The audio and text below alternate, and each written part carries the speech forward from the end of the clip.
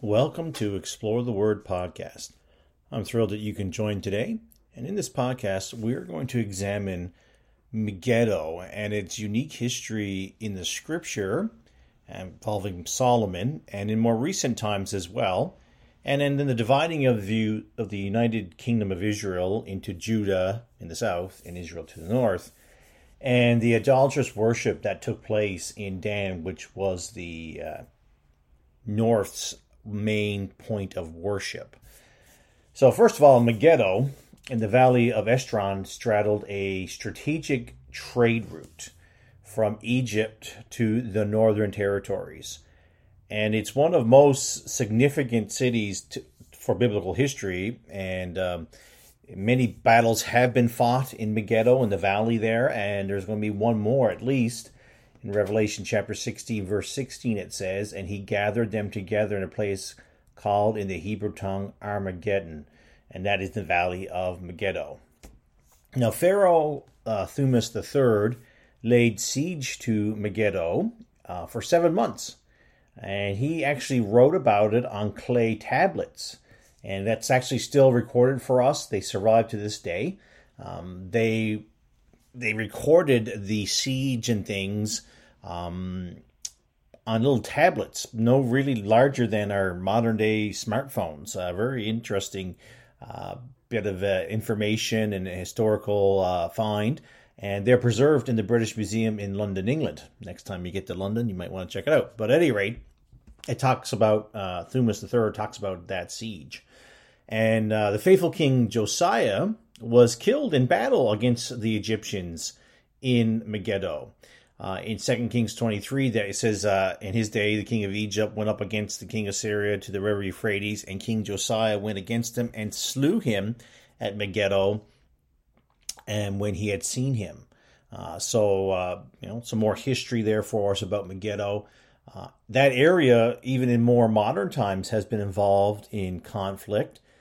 During the Great War, World War I, battles were waged in this valley for control of Palestine, including the opposing forces was the German and Ottoman Empire, opposing Great Britain, India, Australia, New Zealand, and South Africa, representing the Allies.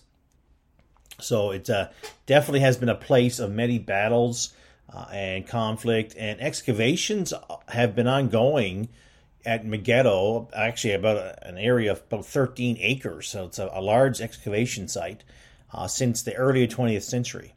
And they've made many really neat discoveries. They've uncovered significant fortifications, a magnificent city gates, lots of them, and an impressive water system, numerous palaces contained within the city walls or the fortifications. In addition to those, this one's kind of neat. There was a large stable discovered, and it dates back to the time of Solomon. And the stable that was found was capable of housing, get this now, 450 horses. I mean, that's a significant stable, along with 150 chariots. Again, not small units. These are significant implements of war, and they would require a lot of space and upkeep and things. Solomon was definitely a great builder. He's probably the greatest of all kings that ever ruled Israel and Judah as a builder. And here's some things in 1 Kings 10:26. "And Solomon gathered together chariots and horsemen, and he had 1,400 chariots and 12,000 horsemen, whom he bestowed in the cities for chariots, and with the king at Jerusalem. And the king made silver to be in Jerusalem as stone, cedars made he to be as sycamore trees that were in the vale for abundance. And Solomon had horses brought out of Egypt and linen yard, and king's merchants received the linen yard at a price. A chariot came up and went out of Egypt for 600 shekels of gold, a horse for 150, And so for all the kings of Hittites and for the kings of Syria did they bring them out by their means. So just talked about the greatness of Solomon and, how many horses and chariots. 12,000 horsemen that he bestowed, 1,400 chariots. So could easily have deposited some of those in Megiddo. We don't know exactly the way he determined where they went, but it does show us the greatness of Israel during this rule of Solomon. Now, Solomon was the wisest man to ever live. There is no doubt about that. We've seen that in Scripture. Sadly, though, he married many, many different women from surrounding nations. Some of these marriages were brought about for the convenience for diplomatic, political reasons, so Israel wouldn't fight against this one. And I believe the first one he married was a daughter of Pharaoh from Egypt, so the idea of consolidating alliances and things. But at any rate, he married women he should not have married, and he should be marrying more than one anyway.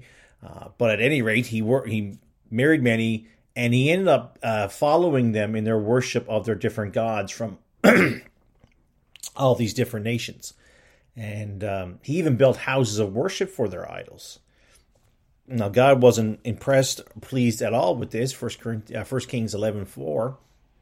For it came to pass when Solomon was old, and his wives turned away his heart after other gods, and his heart was not perfect with the Lord his God, as was the heart of David his father. So as a consequence to Solomon's idolatry and following the path of his wives, the kingdom would be torn from Solomon. And that's found in 1 Kings chapter 11, verses 9 to 13. I'm not going to read those for you, but that would be good verses for you to check out to see how it went about. Out of respect for David, the Lord takes the kingdom from Solomon and splits it. So the judgment is partial. His son, Solomon's son, would receive part two of the tribes, and then the rest would be divided, the 10, and to be Israel. The southern two would be Judah. So after his death, his son Rehoboam took the throne, and his son was not as wise as his father. And he threatened hard conditions upon the people. They came desiring some relaxing of the rules, the plans and things, and he wouldn't have any of it. So 10 left, and they left under the leadership of Jeroboam, who actually had been rebelling against Solomon. And 1 Kings chapter 12, verse 25 tells us that. Then Jeroboam built Shechem in Mount Ephraim, and dwelt therein, and went out from thence and built Peniel. Rehoboam was left with the 2 tribes and Jerusalem. Jeroboam came out with the 10 tribes. And if you were to look at the comparison, you would have to say that Jeroboam came out on the best side of the deal. He had the best land, and he had the most land, and he had best access to trading ports, which would have been a very big, substantial part of trade. And you would think that's good enough. I mean, hey, Jeroboam, this is going to be good. You're going to be able to really grow a great nation here, a great empire. But Rehoboam had something in Judah that Jeroboam could never have in the north, and that is in Jerusalem. He had the temple and its worship. And he was a pretty jealous individual. He did not want the people going down to Jerusalem to worship. So he set up 2 golden calves and built altars for them at Bethel and Dan. Golden calves, boy, isn't that a major millstone that's upon the neck of Israel? This is not the first time a golden calf has been mentioned. In 1 Kings chapter 12, verse 28 says, Whereupon the king took counsel and made 2 calves of gold, and said unto them, It is too much for you to go to Jerusalem. Behold thy gods, O Israel, which brought thee up out of the land of Egypt. He set one in Bethel, and he put the other in Dan. And this thing became a sin, for the people went to worship before the one, even unto Dan. Sadly, the tribe of Dan had a long history of being a place of wicked worship. And it's recorded for us in Judges. I mean, this is long before 1 Kings. And the children of Dan set up the graven image, and Jonathan the son of Gershom, the son of Manasseh, he and his sons were priests to the tribe of Dan until the day of captivity of the land. So this was a major issue for Dan for a long, long time. In the 1970s and 80s, the worship area, this place where this golden calf was set up in Dan, was discovered. Through research, they had determined that the site used with the golden calf was actually used by cultic worship over 400 years before Jeroboam set things up. The altar itself was built and rebuilt numerous times over the centuries. It measured 60 feet long and 20 feet wide. It was elevated, a number of feet up. It actually had to have staircases to get to the top. And at each corner of the platform, there was horns, just a decoration around the altar area.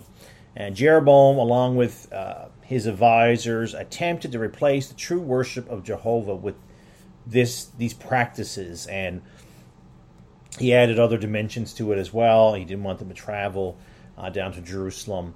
And it's assumed that the worship here at Dan, at any rate, continued until King Josiah destroyed the place about 640 BC. And that was the last of the worship there in Dan.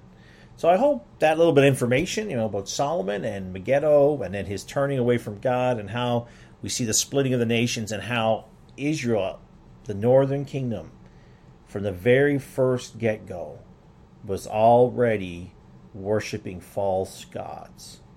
They were all in it, and it's a sad thing to see, but it does help us because we understand the wickedness that was being promoted by the leadership of the land. And shouldn't surprise us that Israel was the first one to be taken into captivity because of its wickedness of idolatry. So thank you for listening today. I hope this episode has been a help. Understand the Word just a little bit better. Keep exploring the Word and looking to Jesus.